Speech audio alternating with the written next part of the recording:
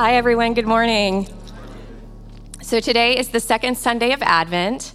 We relight the candle of hope, and for the second Sunday in Advent, we light the candle of peace. As we prepare for the coming of Jesus, we remember that Jesus is our hope and our peace. From the prophet Isaiah, nevertheless, there will be no more gloom for those who were in distress. In the past, he humbled the land of Zebulun and the land of Naphtali, but in the future, he will honor Galilee of the nations, by the way of the sea beyond the Jordan. The people walking in darkness have seen a great light. On those living in the land of deep darkness, a light has dawned. You have enlarged the nation and increased their joy. They rejoice before you as people rejoice at the harvest, as warriors rejoice when dividing the plunder. For as in the day of Midian's defeat, you have shattered the yoke that burdens them, the bar across their shoulders, the rod of their oppressor. Every warrior's boot used in battle and every garment rolled in blood will be destined for burning, will be fuel for the fire. For to us is a child is born, to us a child is given, and to the government will be on his shoulders. And he will be called Wonderful Counselor, Mighty God, Everlasting Father, Prince of Peace. Of the greatness of his government and peace will be no end. He will reign on David's throne and over his kingdom, establishing and upholding it with justice and righteousness from that time on and on forever. The zeal of the Lord Almighty accomplished this. The word of the Lord. I took 5. Hey. Can you say amen? Say Amen.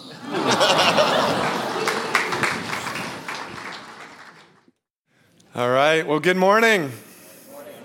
For those who are visiting, my name's Paul. I'm the senior pastor here. It is such a joy to be with you this morning. There's a palpable joy in the room. Amen. It's exciting. We have some new friends joining us. And again, welcome on behalf of my family, but our faith family. Peace. Peace. Do you and does our world long for peace? Before we dive into our passage, would you bow your heads with me as I begin with a brief word of prayer?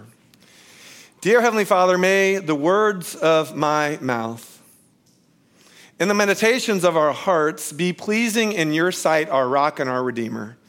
And in the oldest prayer of the church, we pray, come Holy Spirit, come. In Jesus' name, amen. Well, friends, let me begin by asking you this question. When you have suffered in life, have you ever looked for a sign to bring you hope or peace? When you've suffered in life, have you ever looked for a sign to bring you hope or peace? As reported by Wikipedia, Hurricane Ian was a large and destructive Category 4 hurricane that was the deadliest hurricane to strike the state of Florida since the 1935 Labor Day hurricane. With sustained winds over 155 miles an hour and gusts over 215 miles an hour, Ian made landfall in southwest Florida on September 28th, 2022, generating over a 15-foot storm surge and causing at least 157 casualties. Moreover, due to its destructive winds and widespread flooding, adjusters believe Ian caused over $50.2 billion in catastrophic property and infrastructure damage. $50.2 billion. Furthermore, for those who know Southwest Florida, according to Wikipedia and other sources, Sanibel Island and Pine Island were hardest hit by the storm surge, which destroyed numerous structures and damaged both the Sanibel Causeway and the bridge to Pine Island. Talk about a horrific event, right? Now, friends, many of you already know this, but can you guess where my parents' primary residence is or was? Sanibel. Sanibel Island. Thankfully, my parents were not on Sanibel when the storm hit, but talking with them during the storm and as we watched the storm destroy the place they love was hard. It was so hard. What made it especially hard was following the storm, virtually no one, including my parents, could even get back onto Sanibel to assess the damage because the bridge to Sanibel, this causeway, was missing huge chunks of it. I'm sure many of us saw this on the news. And this reality only compounded the pain. Thus, it's been a tough go for my parents and so many others in Florida this fall. You see, the life my parents had planned to live, the place they had planned to retire, the relationships they had forged together seemed to vanish overnight. The pain was and is still real. Perhaps you can relate to such pain. You've endured this storm or that loss. You've held this hope only to experience that broken dream. You've loved this person only to endure that broken relationship. Pain, suffering, it is real, is it not? And it's more real for some of us than others right now. Life can be hard. Now, what I'm going to share next is not made up. It did happen, and it's still happening. Listen, a day or so after Hurricane Ian hit, in a moment of humility, jest, and tearfulness, my mom said to me over the phone, Paul, I at least hope my little red Volkswagen Bug survived the storm. She really said that. I won't say what my dad said. You see, my mom and dad owned this little Volkswagen Beetle convertible that my mom would drive around Sanibel. And what she was really saying to me in that moment was, Paul, I could really use a sign of hope and peace right now. This has been so hard. Excuse me. In one fellowship, would you believe me if I told you that the first thing my dad saw several weeks after Hurricane Ian hit, when he finally was able to get onto Sanibel Island, was what? My mom's little red Volkswagen convertible. It's true. It's true. Listen, my parents had parked this little Bug at a mom and pop garage to have it serviced before the storm. And even though the building was no longer there, it's no longer there, their Bug was still there. How, you ask? Here's how.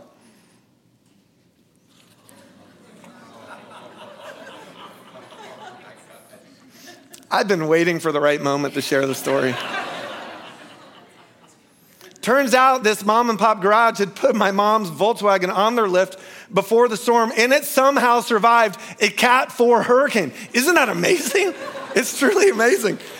Now, here's the best part. There's still no power on the property. So as you come over the Sanibel Causeway, even right now, and you hit Periwinkle Drive, has anyone been to Sanibel before? Raise your hand. As you hit Periwinkle Drive, this Bug is still up on the lift to this day. I promise. And it's a sign of what? Hope. It's a sign of hope. A God wink, if you will. Friends, let me ask you again, when you've suffered, have you ever looked for a sign to bring you hope or peace? Turning our attention to the season of Advent and the Christmas story, our passage today, Isaiah 9, indicates that in the grand scheme of life, especially when life kicks you in the teeth, feels like you get hit by a Cat 4 hurricane or you somehow lose your way, there's one sign which we're to look for hope and peace. And friends, what is that sign? That sign is a baby. A baby.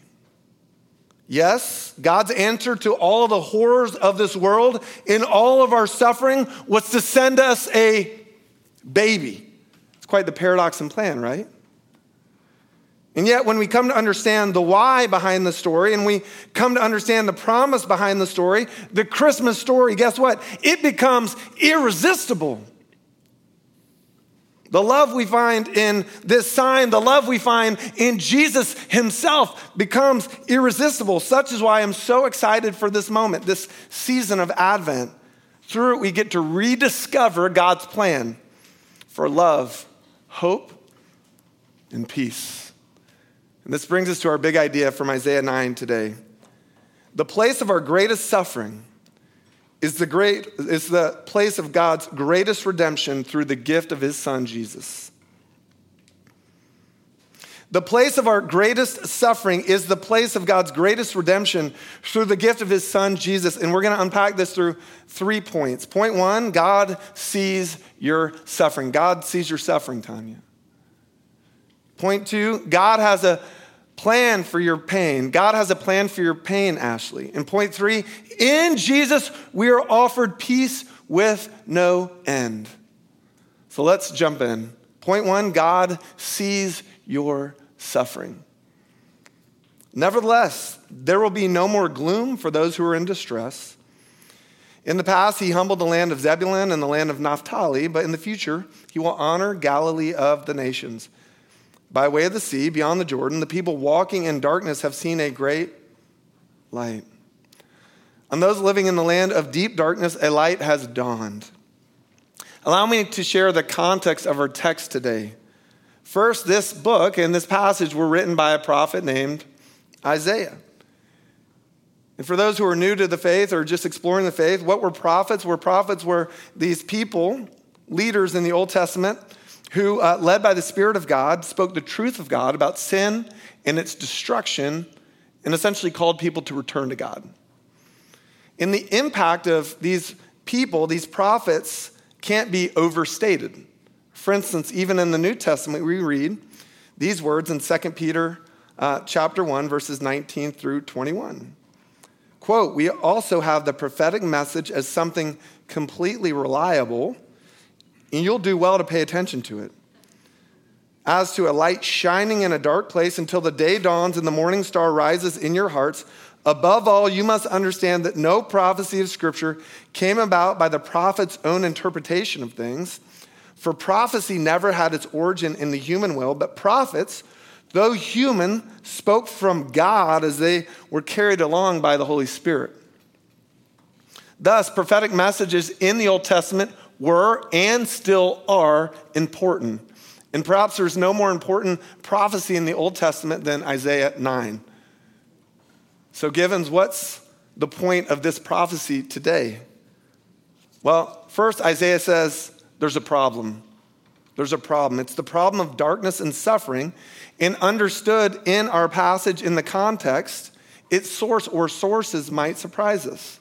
First, Isaiah says that there's darkness out there, outside of God's people, that often comes against God's people. That happens. Specifically in this book, Isaiah mentions the Assyrians, the Egyptians, the Babylonians as the major oppressors of God's people during that time. And so, yes, the Israelites, in a very real sense, were victims. They were victims of darkness. Bringing this into the here and now, listen, have any of you ever been hurt, betrayed, taken advantage of, or ill-treated by a person or a group of people? The Bible would not have us dismiss such pain. For instance, in Psalm 37, we read, the Lord is close. The Lord is close to the brokenhearted and saves those who are crushed in spirit. So if that's you today, God sees you today. God sees your suffering. And he wants to draw near to you today if that's you. And yet, Isaiah says there's more. The other biblical writers say there's more. Our darkness and pain don't simply come from outside of us. No, if we dig a little deeper into our passage and into the biblical narrative as a whole, and if we dare to just look honestly in the mirror today, we'll see that the problem's not just out there, it's right here. The problem is the problem of the human heart. In fact, Jeremiah, another prophet in the Old Testament, put it this way: the heart is deceitful above all things and beyond cure. Who can understand it? So friends, by way of our passage, the prophet Isaiah was addressing darkness out there, the darkness of oppression and the darkness of human depravity in here. Oppression and depravity. And that's the context of our passage today. So yes, God's people were beaten up, but they were also messed up. Taylor, they were messed up through their own decisions and divisions. In fact, like a family who'd gone through a hard divorce, they had split. By this point in history, the 12 tribes of Israel had split into two kingdoms, the northern one being called Israel. Someone got that right. Let's see if you know this. Otherwise known as Ephraim. And the southern one was called Judah. And both kingdoms had subsequently aligned themselves with foreign nations or peoples, pagan in orientation, just to hedge their bets. And in so doing, abandoned their relationship with God. So Isaiah says, therein lies the gloom. Therein lies the distress. In other words, guys, as God's people, you've left God himself. This mess is partially your mess. He even goes as far as to go a little darker by saying, literally speaking, you're now living in the land of the, quote, death shadow. You ever heard that? That sounds awful, and it's meant to sound awful. Gloom, doom, and darkness. But guess what? God sees his people there, and moreover, God sees you there. God sees you in your suffering. God sees you when you're alone in the dark. And the good news is God promises not to leave you there. He promises not to leave you alone in the dark. This leads us to point 2. God has a plan for your pain.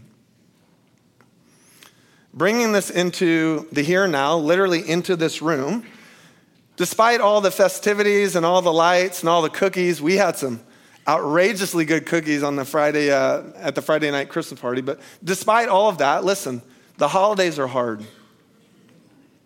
Let's be real. The holidays are hard. Hope around wholeness, family, friendships can be dashed. Festering resentment and unforgiveness can boil to the surface. And relationships can be strained, if not abandoned altogether, right? The holidays can be hard, you guys. This past week, Carly shared a blog with me by Canadian author Anne Voskamp about her own struggle a couple weeks ago with Thanksgiving. I'd like to share part of it with you right now. Quote, how do you keep moving forward in a story when you so desperately want to change part of the story? When parts of you want to go back to another time where you and all your hope came from. I pull on boots and wind a trail of questions through the snow to the hushed quiet of the woods and sit with the fire like a way to burn through everything and follow a pillar of fire forward. A friend then texts that her son has cut her family off, severed all family ties. The silence is scorching her. It's the holidays. It's the holidays, and it's almost Advent. And all our families move tender, and the ache is real. And what's the realest story we're telling ourselves about ourselves and our world and where we've come from and where our family's actually going to? It's almost the night before Advent. And if we miss the story that comes before his coming, we miss the point of the story. Blake, allow me to repeat that. If we miss the story that comes before his coming, we miss the point of the story. You see, if we want to understand Advent in the Christmas story, we must first come to grips with our own story, with our own pain, with our own shame, with our own suffering. Why? Because the Christmas story is powerful and beautiful precisely because it deals with the aches and the pains and the darkness in us and around us. The people walking in darkness have seen a great light.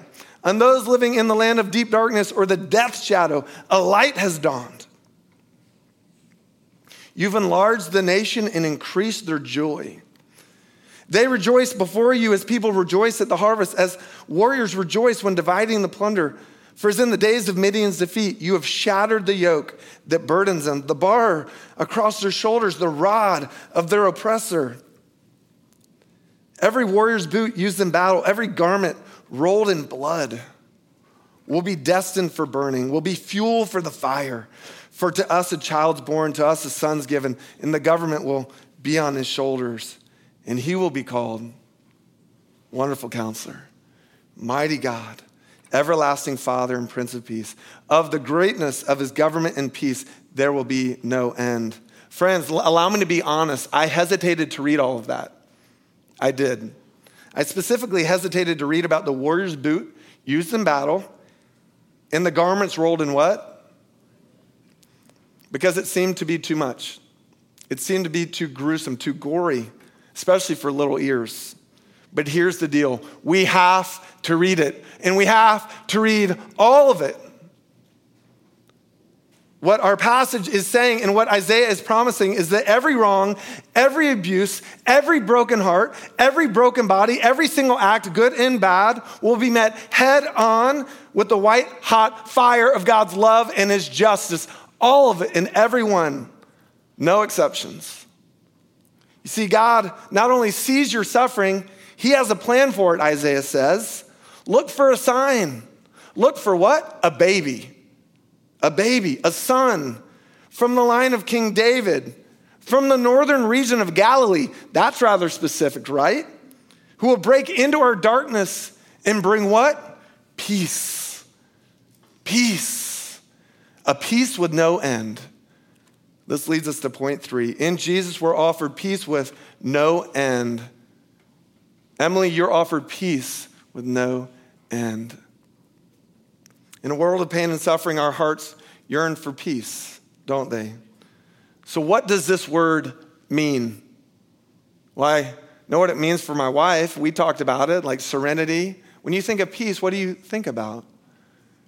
Well, what does the Bible mean when we hear this word peace? Well, it comes from the word shalom.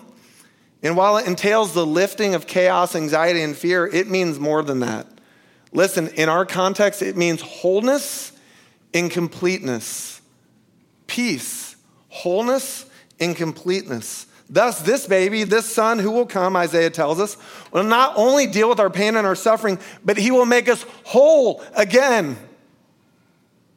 That loss, he will redeem. That broken heart, he will redeem. That awful decision, he will redeem. That broken body, he will redeem. With that understanding of peace, now fast forward with me some 700 years later when Matthew writes these words. When Jesus heard that John, that's John the Baptist, had been in prison, he withdrew to Galilee.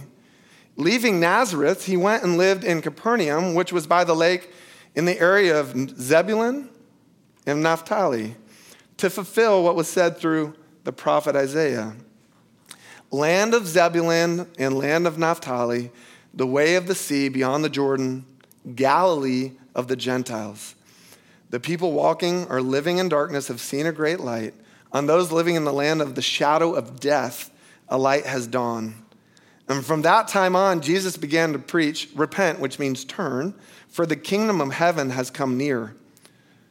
So the Bible is crystal clear here, friends. We're being told that Jesus is this long-awaited Savior and Son promised by Isaiah. But there's more. Hear these words from John chapter 1. In the beginning was the Word, and the Word was with God, and the Word was God. He was with God in the beginning.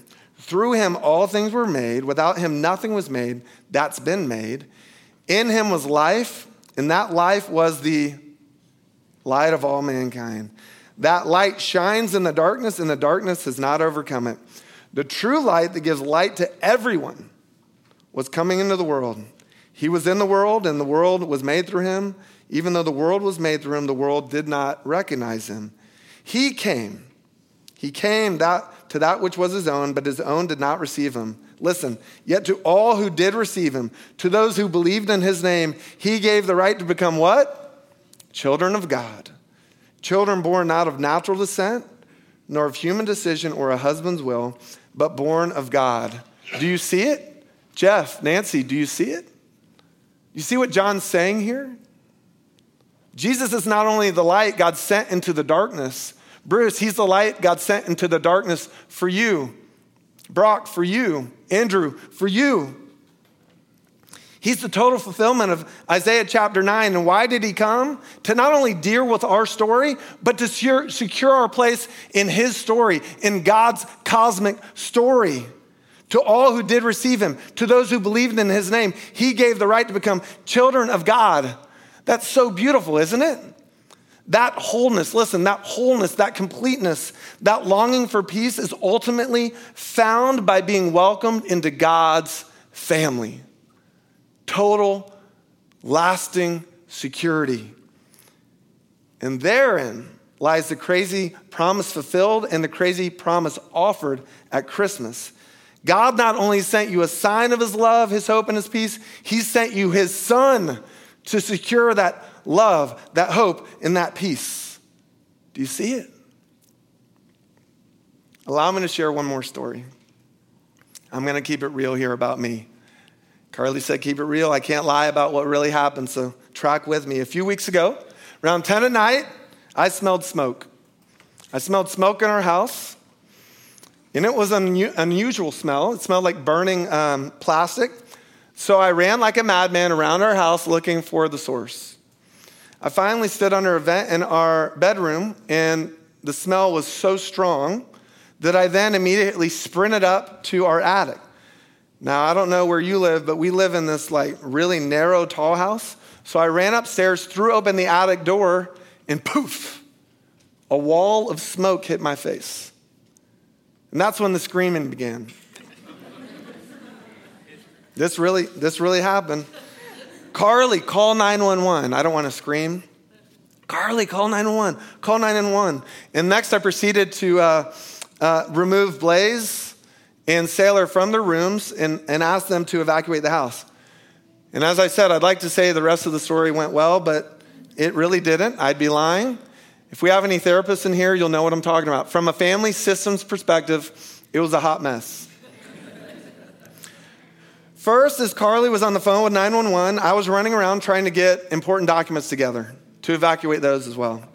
In the chaos, I remember asking Carly with an impassioned plea, "Can you help me?" To which she replied, "The 911 operator won't let me off the phone until she knows everyone's safe. And please stop screaming at me." To which I stopped and looked at her from across the hallway in the second floor there, and I screamed at her, "I'm not screaming at you. Can you get off the phone to help me?" That happened. Then I remember Carly and I running around the house looking for Sailor and Blaze. They were nowhere to be seen. They weren't out front. We found Sailor in the back in the total dark with our dog, virtually undiscoverable. And then later we found Blaze somehow upstairs outside the attic with a fire extinguisher ready to go to work. That's my family. Thanks be to God, the fire department. In fact, how many fire departments? 5 fire departments came to our house that night, and our house didn't burn down. It didn't burn down. In the end, it turns out a box floor fan that we had running to combat moisture in the attic had caught fire, but nothing else had caught. Nothing. Thanks be to God. Now, why do I share this story? Well, I share it because as I look back on it, I discovered something. There was nothing I wouldn't have done that night to save my family. Absolutely nothing. And the same is true of my bride, Carly. Our kids are our kids, and we love them, and there's absolutely nothing we wouldn't have done to keep them safe that night. And friends, returning to our passage, listen, as the fulfillment of Isaiah chapter 9, being the child who was born and the son who was given, and being the light who's sent to break into our darkness, there's nothing Jesus did not do to prove God's love for you. Absolutely nothing. From his baby flesh in a manger to his bloody flesh on a cross, listen, Jesus gave his all for you. And that is the gospel, the good news of Christmas. Why did he do it? So you and I could rest in a peace that knows no end. So you and I could look with anticipation. Listen, Advent, it means arrival or coming. It's not just celebrating that he did come, it's celebrating that he will come. And we anticipate that day when he'll make all things right, all things whole, all things complete. That's the Christmas promise of peace. The people walking in darkness have seen what? A great light. And those living in the land of deep darkness, a light has dawned. Of the greatness of his government and peace, or shalom, there will be no end. So listen, Emma, Gino, Lacey, as we head towards Christmas, If you're looking for a sign of hope and peace, Mateo, look to the Son of hope and peace. See it. See it with me. See it with us. The place of our greatest suffering is the place of God's greatest redemption through the gift of his Son, Jesus. Amen. Let us pray. Dear Heavenly Father, we thank you for this gift that changes everything. God, we invite you to break into our darkness, our suffering, and our pain, great or small, right now. Implant your seeds of peace. Jesus, take your rightful place as our Lord and our Savior. We turn to you and we trust you afresh, maybe for the first time today. Be our Prince of Peace. And may we look with great excitement and joy and anticipation and security when you will make all things whole for our good and your glory. All God's people said, amen.